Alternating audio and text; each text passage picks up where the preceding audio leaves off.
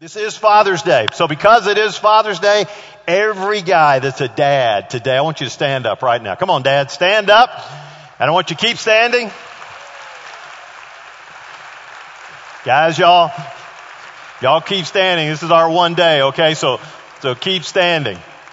Now, while you're standing, read a story about a high school student that was so excited he was trying out for a part in a play, and he rushed home and he told his dad, he says, I made it. They cast me as a husband. He said, son, go back and tell that director you don't want that. Tell him you want a speaking part. All right. Now stay standing, because I don't want your wives to say, hey, come on. Let me give you a good word. You've heard the statistic before, but you need to hear it again. Whenever a child comes to Christ first, 2% of the time the family will follow. When a mother comes to receive Christ first, 15% of the time the family will follow.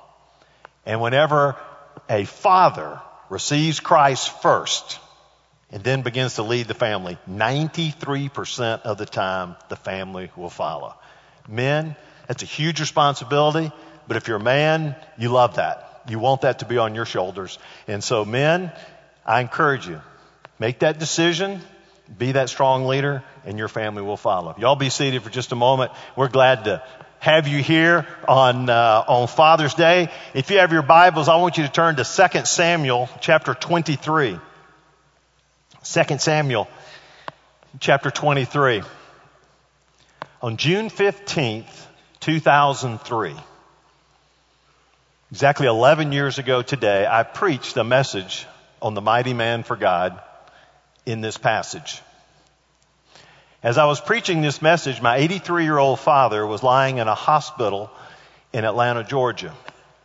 About a week and a half earlier, he had been admitted because he had double pneumonia. And as an 83-year-old furniture salesman, as they were admitting him to the hospital, he looked up at the nurse and he said, I have an appointment in Huntsville tomorrow, so I can only stay the night. Well, it turned out that it was a little bit more serious than that. In my 50 years of living at that time, I had never once seen my dad in the hospital due to illness. And so he was the healthiest man I'd ever known, and our thought with the rest of the family is that he would just get some antibiotics, and in a while he'll just be back out and back to doing life. It was about a day after I preached this sermon that I got a phone call from my sister, and she said, Danny, they have put him on a respirator and it's not looking good. You need to get over here. And so it was on that Tuesday when I drove over, sat with my mom in the waiting area, and then had the opportunity to go back and see my dad. Saw him in a position I'd never seen him before because he was helpless. He was laying there in bed. He was on a ventilator. It was helping him to breathe. He couldn't talk. And I realized that this is probably my last opportunity to talk to him. And Mom had said, he got your Father's Day card, and I read it to him, and he smiled. And I took his hands that were always real strong hands. He was a jazz drummer along as a salesman, and these drummers, you got to have strong forearms and hands and all that stuff. And I'm just talking. I'm just telling him, just recounting some memories, thanking him for what he'd done in my life, and just telling him I love him. And in those few moments, there's not much of a response. Get a little hand squeeze on there, and just told him, I'll see you tomorrow. I went back out. Mom was kind of tired, so we drove back home. And at 2:00 that morning, we got a phone call, said Dad had passed away. And I remember people talking about how difficult it is for your first Father's Day when your father has passed away, and how difficult that is. And there's some of you here today that this is your first Father's Day without your father living, and it's pretty hard. Because all through your mind, you began to think about the things that you did that you wish you hadn't done, the advice that you wish you had heeded, but that you didn't, actions that you did that you regret, things that you wish you'd asked them, questions about their life that you never asked them, and you get all these kind of regrets that grow up in you.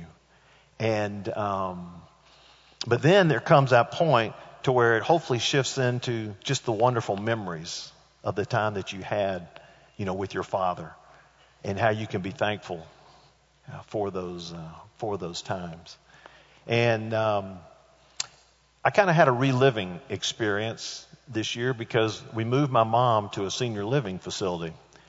And whenever you do that, it means you have to sell the house and clean out all the stuff that's been there for over 55 years in that one house.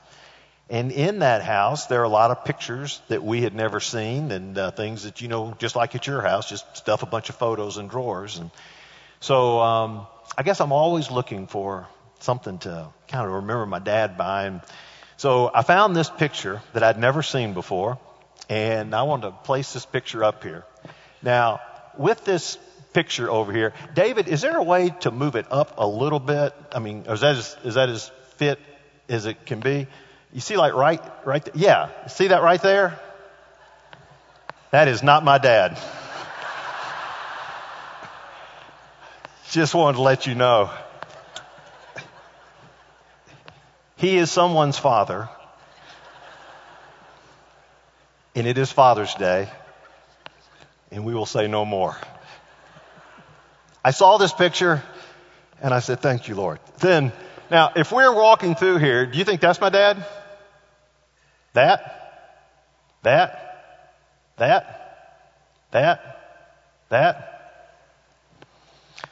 my dad.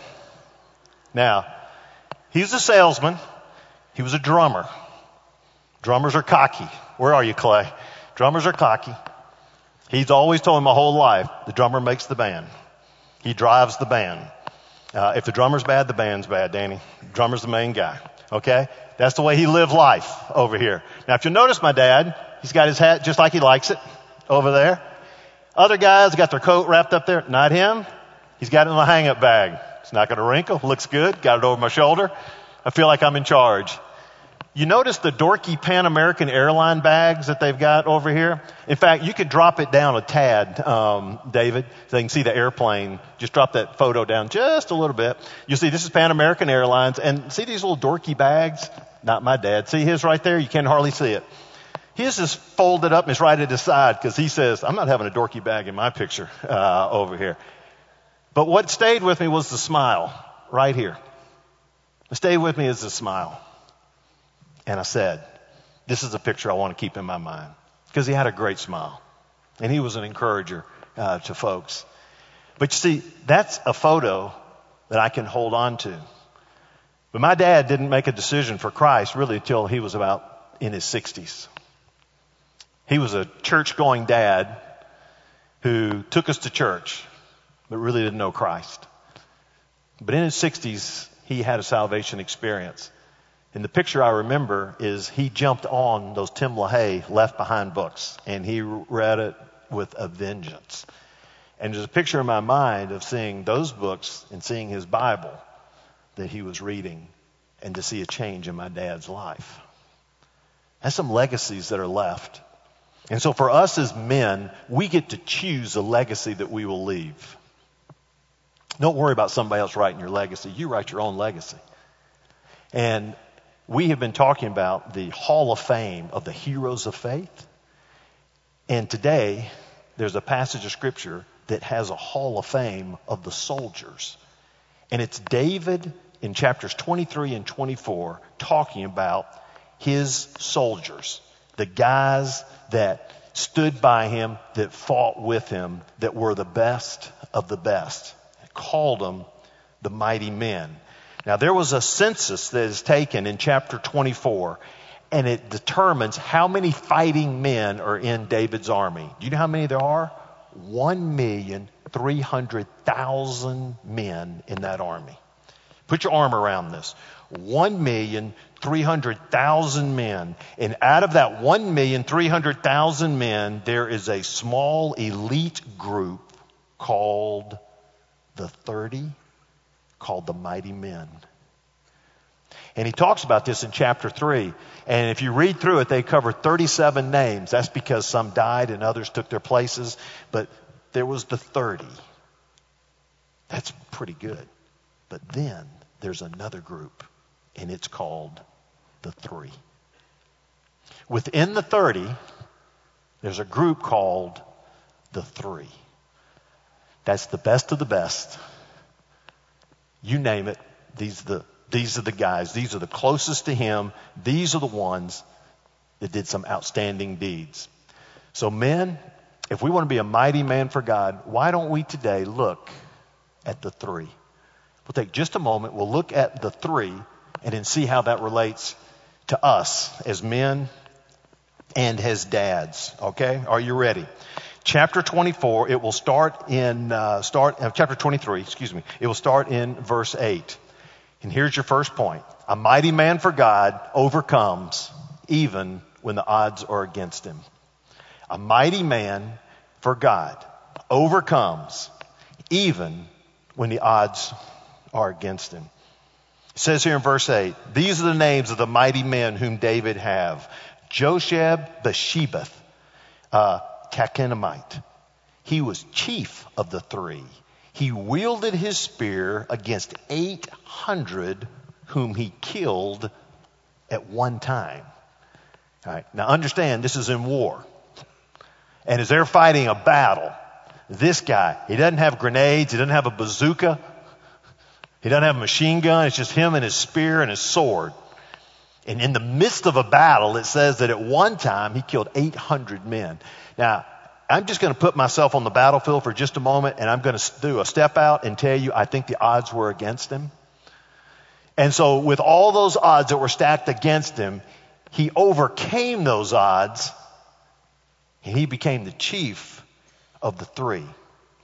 Now see, there are a number of men here today that you feel like that the deck is stacked against you. And that the odds are against you to be a mighty man, and the odds are against you to be an all-star dad. Some of you would stand up and you would say, I was not brought up in a Christian home. I don't have that spiritual pedigree that these other guys do who need to be great men and great dads. I've done some sordid things in my past. It could have been an addiction to whether it's pornography or drugs or alcohol. And I've had those battles in the past. And so because of my past, I could never be an all-star dad or be a mighty man over here. I've got a limited educational background. I've got a limited job opportunities. There are things that have gone on that in my past that are bad that will just keep me from doing this. In fact, some may even say, well, you know, I tried marriage, it didn't work, we got a divorce, but now I'm in a second marriage, and so because of that, does that mean that I can never be this all-star dad? I can never be a mighty man for God? And just on and on and on. And what we find ourselves doing is we're making excuses as to why we can't be a mighty man and why we can't be a great dad, rather than coming to God and say, God, take me as I am and use me to be this mighty man for God. But it's so convenient to look for some excuses and to see some guy out here that's really hitting a lick, and you say, well, you know why? It's because this, and I don't have that. Listen, what God wants to do is to take you where you are and to begin transforming you to where He wants you to be. And every man here can be a mighty man for God. Every man for here can be that all-star dad.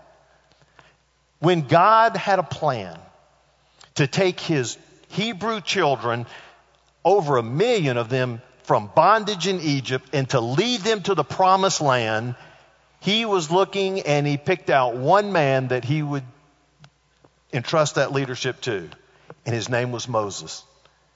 One of the most amazing individuals in all the Old Testament.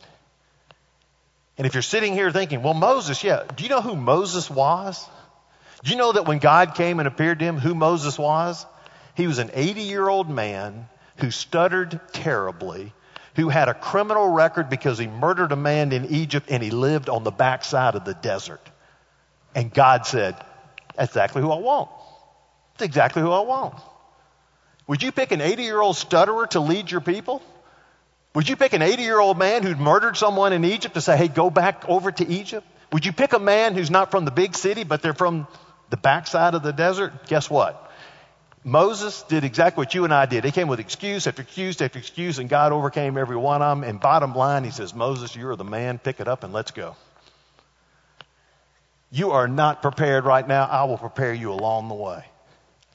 And so, men, a mighty man for God is one that's going to overcome even when he feels like the odds are stacked against him. Second of all, a mighty man for God keeps fighting even when fatigued. Mighty man for God keeps fighting even when fatigued. He says, and next to him among the three mighty men was Eleazar, the son of Dodo. Now let's just stop for just a moment right here. Now Eleazar had to overcome something as a child. Are you thankful that your dad was not named Dodo? Do you think what it's like? You remember, some of the most nerve-wracking days of school was the very first day when they call your name out. Do you know that when they're going through the roll? And then they call your name and say, what would you like to be called? You ever notice that? See, I had to go through this every day of elementary, high school, college. Every day. Every year I had to go through this, and it was horrible. Charles Wood. It's me. I go by Danny.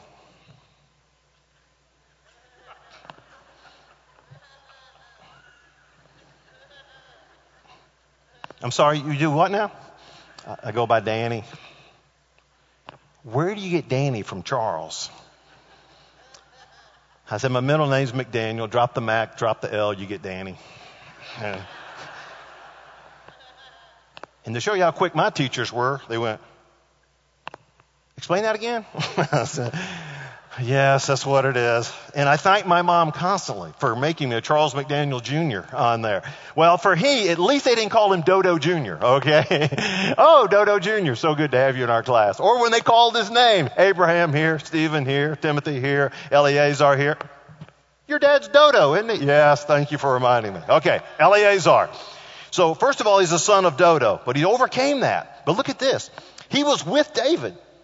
And when they defied the Philistines who were gathered there for battle, and the men of Israel withdrew. How would you like to go to battle and you take your army with you, and all of a sudden you come up and all these Philistines come, and you look around and everybody withdrew, and there's just Eleazar and there's David.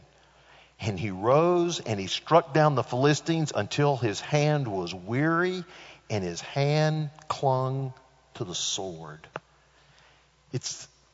Some have said it's almost like your hand, when you get real tight, your hand cramps. It's almost like his hand has cramped, just stuck to the sword, but he's so weary he can hardly even lift it up. He was fighting such a strong battle. You ever been there, man? You see, there's such a fatigue being a dad. You know that? It's hard work. And it's unrelenting. You're fighting temptation. It's like every day you're fighting temptation. Every day you're trying to stay out of compromising positions. Every day you're trying to balance the priorities of God and family and job and community service.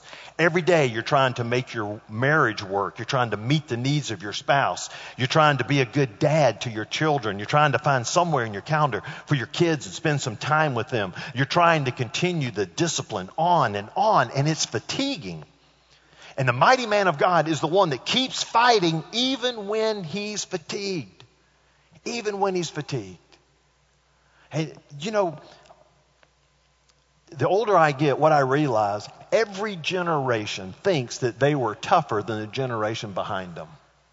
You ever notice that? You see, I'm 60. So we thought that the group behind us, or those Gen X, is that what that's called, or whatever, the 40-year-olds or so, we thought they were a bunch of softies.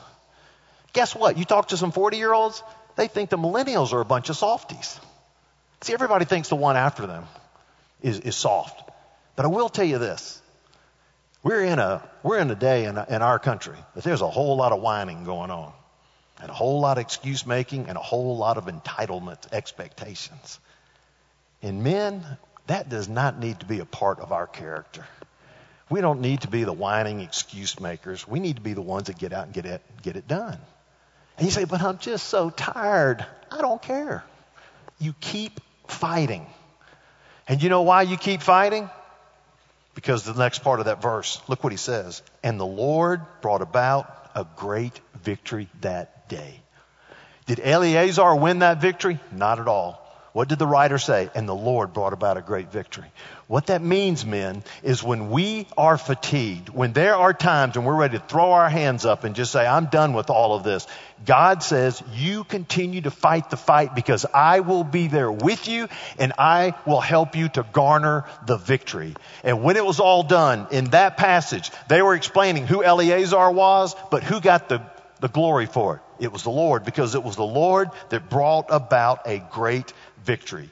You keep fighting the fight. God says, I will give you the strength to preserve. The word Lord is the word Jehovah.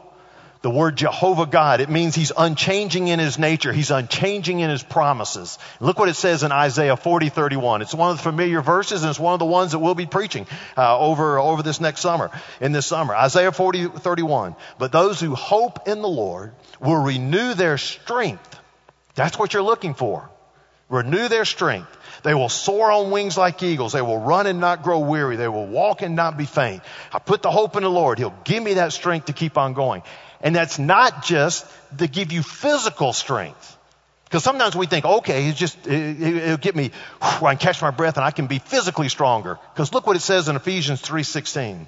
I pray that out of his glorious riches that he may strengthen you with power through his Spirit in your inner being.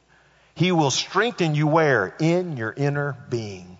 What God will do is through his power, he'll give you the strength in your inner being to say, you got to keep on going. And once I make that decision in my inner being, then it helps me on the outside to be stronger to keep on going. Because the battles are fought in here in the heart. There's a battle of the heart. And Satan and God, and Satan's battling you, and God's power is there to defend and to strengthen you. And so men, even though you're fatigued, you got to keep the fight going. And you just think about Eleazar. Everybody else was withdrawing. But he stayed the course. He stayed with David. And he fought the fight. The word that has stayed with me for, I guess, close to 20 years, ever since I read this, came from Joe White. Joe White is the guy that's the founder of Kanakuk Camps. Just a man's man. Great guy. Any book you can get of his, you want to read it. And he said after he was married and they had children, he talked to his father-in-law and he asked his father-in-law, he says, what is the key to parenting? What is the key to parenting? And we're going to tell you next week, okay? No. What is the key to parenting? His father-in-law looked at him and gave him one word. Relentless. Relentless. He says, every second of every minute of every hour of every day of every week of every month of every year, you are a dad. It's relentless. You never stop it. You got to be relentless. And I thought about that, and I constantly think about that word. Because there are times when our kids do things and go directions that just, we shake our heads. And there are times when they decide that they want to do different than what you have taught them and what you feel God's word has taught them. And when those times happen, there will come some opportunities where you just want to throw your hands up and say, I'm done. I've done everything I can do. I don't know if you ever felt that way. I've gotten that way at times. This is it. I'm done. And it always circles me back to the parable of the prodigal son. And I think about in that parable, to where the focus is really on the forgiving father. That what that son did, not only did he look to his father and he says, I want to take a third of my inheritance. I want to take the inheritance and take it now. I want to take my 1/3 and leave. But when he did that, he publicly ridiculed his father. He ridiculed him in that community. He disrespected him. And as he went off, this was not just a family thing. This was the whole community thing. And that father was completely disrespected, completely embarrassed by the choices that his son made, and his son went out.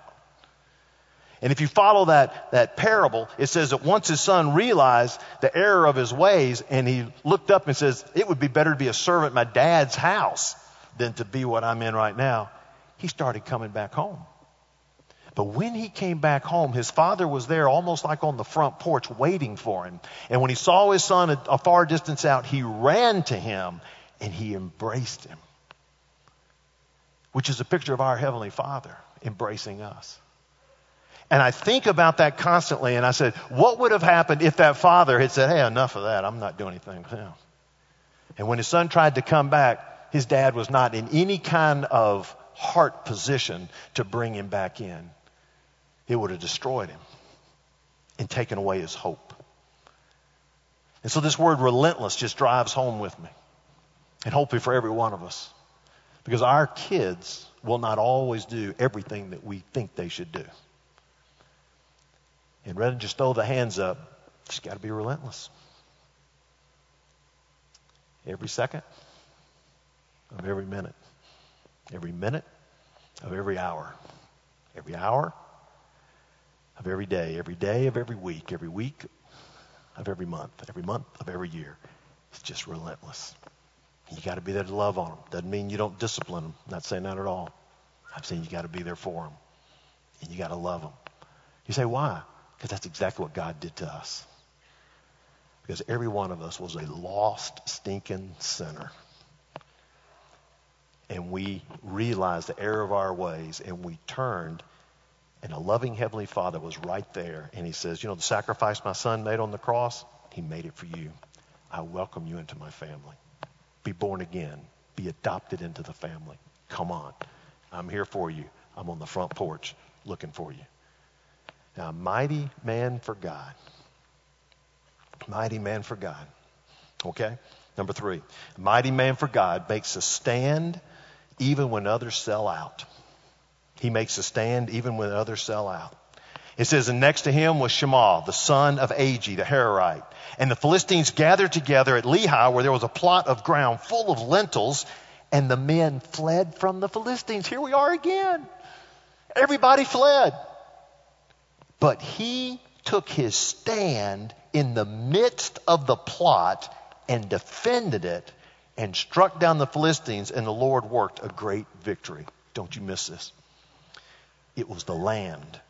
You see, in the book of Leviticus and the book of Deuteronomy, it says that the land that God has given to them is God's land. You, Israel, are the caretaker of this land. You are the protector and you are the caretaker of this land. And when the Philistines came and they said, we're going to take this land right here, everybody got scared and they ran away, except for Shammah. And he stood because he says, this is God's land. And I will make a stand. I will make a stand. He defended it. He struck down the Philistines. And the Lord worked a great victory. Men, if you're going to be a mighty man for God, it means you're going to have to make some stands. Peer pressure doesn't end when you get out of college. Peer pressure happens to us all our lives. We feel it different ways. There'll be social functions we go to where we may compromise what we believe or so. I know there were times, and I may have told you this, that, hey, when I was early with the phone company, went off on some 9-week training, I could have made all kind of money for guys to pay me to say, hey, on the come home weekend, when the wives come up here, don't tell them that we've been sleeping around with this person, that person, this person, that person. It's crazy. The different pressures that you've got that come along and the opportunities to compromise. You got to stand and say no to those type of things and say, no, God, I'm going to stay on your word and stay with my commitments. All through this world, we're encouraged to compromise our beliefs. We're encouraged to be able to compromise our morals and our standards. But you want to think about Shammah because he was a man who stood. He took his faith out of a Sunday morning experience and he put it into a real world experience. And he said, it's not just sitting in the pew on Sunday morning checking off a box. It is what I'm going to live out, and I'll live it out today and each day that stands out before me. And again, what happened? It says, and the Lord worked a great miracle. God's the one that got the victory. He did this incredible victory. And so what God is looking for is somebody to stand in that gap. He says, I'll provide you the victory. Just stand in the gap. But too many of us are like the rest of the army to where we're withdrawing. I don't want to be a part of that. I don't want to fight that. I don't want to rock the boat. You got to make that stand. And for us, there are so many things that are happening. We get the attacks from our culture. We get assaults on our time. We have the allure of our careers. And you take all of these things and they begin to pull us this way and pull us that way, and we don't make this stand. We need to be like Shammah, and we need to make the stand. And when you make the stand, you say, I will not sacrifice my wife and kids on the altar of success. I will not be silent and let today's culture redefine and destroy marriage and destroy the family. I will not stray away from the principles of God's word and give in to popular opinion and political correctness. I will stand. And when you stand, then God will bring a great victory. And it starts right there at your house, right here in the pew, right here in your life to say, I'm tired of playing games. Let's make the stand. And the reason that there are only 30 mighty men is because a lot of people don't want to make that stand. And the reason there's only just 3 is because a lot don't want to make the stand. Everybody else is selling out. Why don't you sell out? Well, don't sell out. Be the man that makes the stand. And you stand for your wife and you stand for your kids. And God's going to provide a victory for you when you do that. Just like Shammah did. He's looking for the mighty man that will stand when others sell out. And the very last thing is this. A mighty man for God will demonstrate love even when it demands sacrifice. Mighty man for God demonstrates love even when it demands sacrifice. Amazing story. Verse 13. And 3 of the 30 chief men went down and came about harvest time to David at the cave of Adullam, when a band of Philistines was encamped in the valley of Rephaim. David was then in the stronghold, and the garrison of the Philistines was then at Bethlehem. Now, if I had my little trusty map here, I could show you where that was. Let me just walk you through it. If you had Bethlehem was here. So Bethlehem is here, and if you went up north, there's a valley of Rephaim, and then there's this cave of Adullam. Now, David was from Bethlehem. This is where he grew up. This is his old stomping grounds right here in Bethlehem. It's about 12 miles away. The Philistines have come, and they've set a garrison around Bethlehem. He's hiding out in a cave. So some of his mighty men came to be with him during that time, and they're just sitting around, and they're talking. And it says here, and David said longingly, kind of wistfully, just been in conversation. And he says, oh, that someone would give me water to drink from the well of Bethlehem that is by the gate. And then the 3 mighty men broke through the camp of the Philistines. They drew water out of the well of Bethlehem that was by the gate, and they carried and brought it to David. I just kind of think about it. In today, the forces have taken over Vestavia. They've occupied Vestavia. I, as your leader, 12 miles away in the northern part of the city. We're kind of holed up in a Motel 6, and we're just sitting around. And I said, it's been a long time since we've been able to be back to Vestavia, and I remember 17 years living there, and you know what I really like? Some Milo sweet tea. Wouldn't that be great? You get some Milo sweet tea. It just kind of tastes good. And then 3 of you go, get over here. Let's go do it. 3 of you travel 12 miles. Now that knocks out a majority of the congregation right there. But okay. But 3 of you, you travel 12 miles. And as you travel this 12 miles, you begin to come down 31. And you're trying to slip through the different garrison forces and make your way around. All of a sudden you get by the bowling alley and you slip around the bowling alley past the Hardys. And then you're getting ready to cross over that street.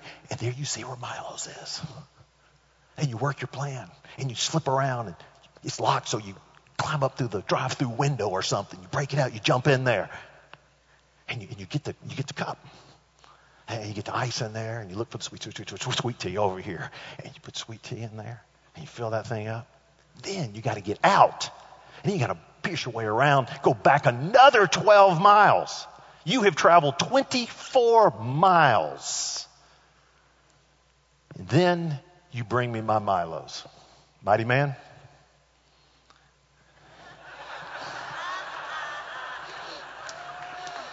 Thank you, sir. Thank you. So then all of a sudden you've got your Milo's sweet tea. Did you put lemon in it? Yeah, with lemon. And with the lid so he wouldn't spill a drop while he came back that next 12 miles. And a straw to drink from. So David receives this. It's like he receives his Milo sweet tea, his water. And what he does, which is incredible, you just traveled 24 miles to do this, right? And you bring this to him, and what he does is he takes it and he pours it out. You thought there was some in there, didn't you? You were really getting nervous. But he takes it and he pours it out on the ground. You just traveled 24 miles, risked your life just to give him some water. And he pours it out. And you know what he says? He says, I cannot even drink the water because you risked your life for me. All I can do is pour this out as a libation or a sacrifice to the Lord. You guys have done the ultimate. And I believe this was the event that cemented the 3. The other things they did, great stuff. This is what did it.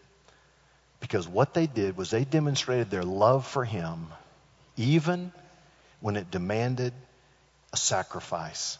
He says, this was so precious, I am unworthy to even drink of it. Men, the Bible says, husbands, love your wives even as Christ Jesus loved the church and gave himself for it. How much did God love us? How much did Christ love us? He went to the cross to die for our sins. It means that as men, mighty men of God, it's not just that we bow up and fight the battles. It's that we lovingly, sacrificially love our wives.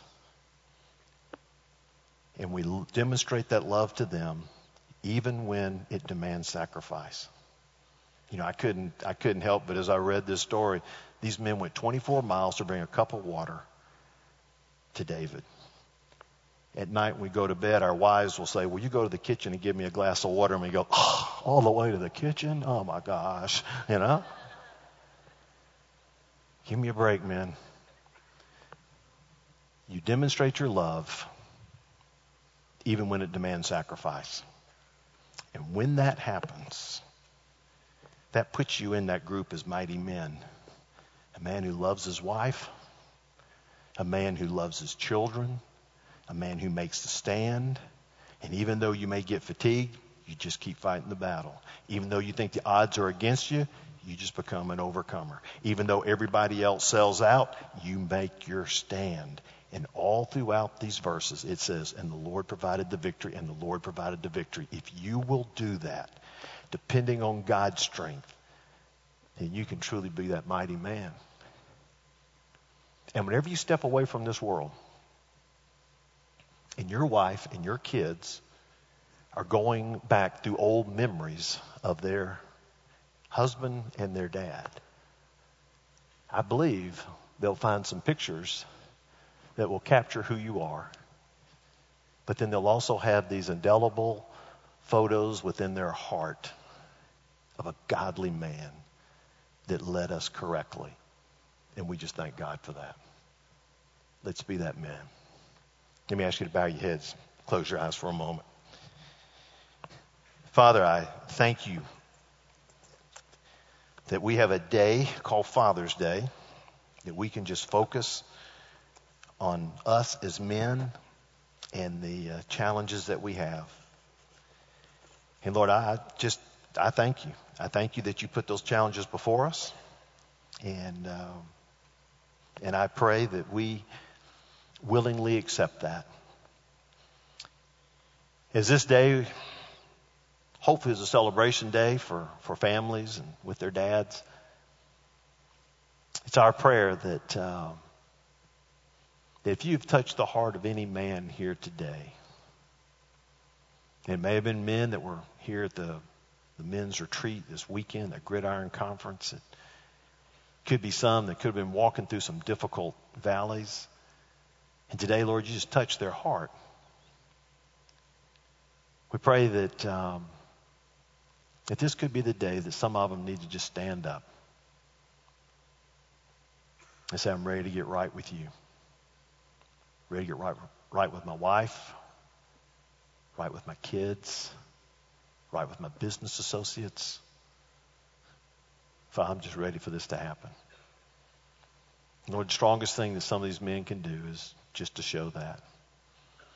For some, Lord, it may be not just a walking down here, but it may be reaching over and taking his wife's hand, and even with the squeeze, she may know. She may know what he's talking about. We may have an opportunity to talk later today. May your Holy Spirit work through this place and speak to our hearts. For it's in Jesus' name that we pray. Amen.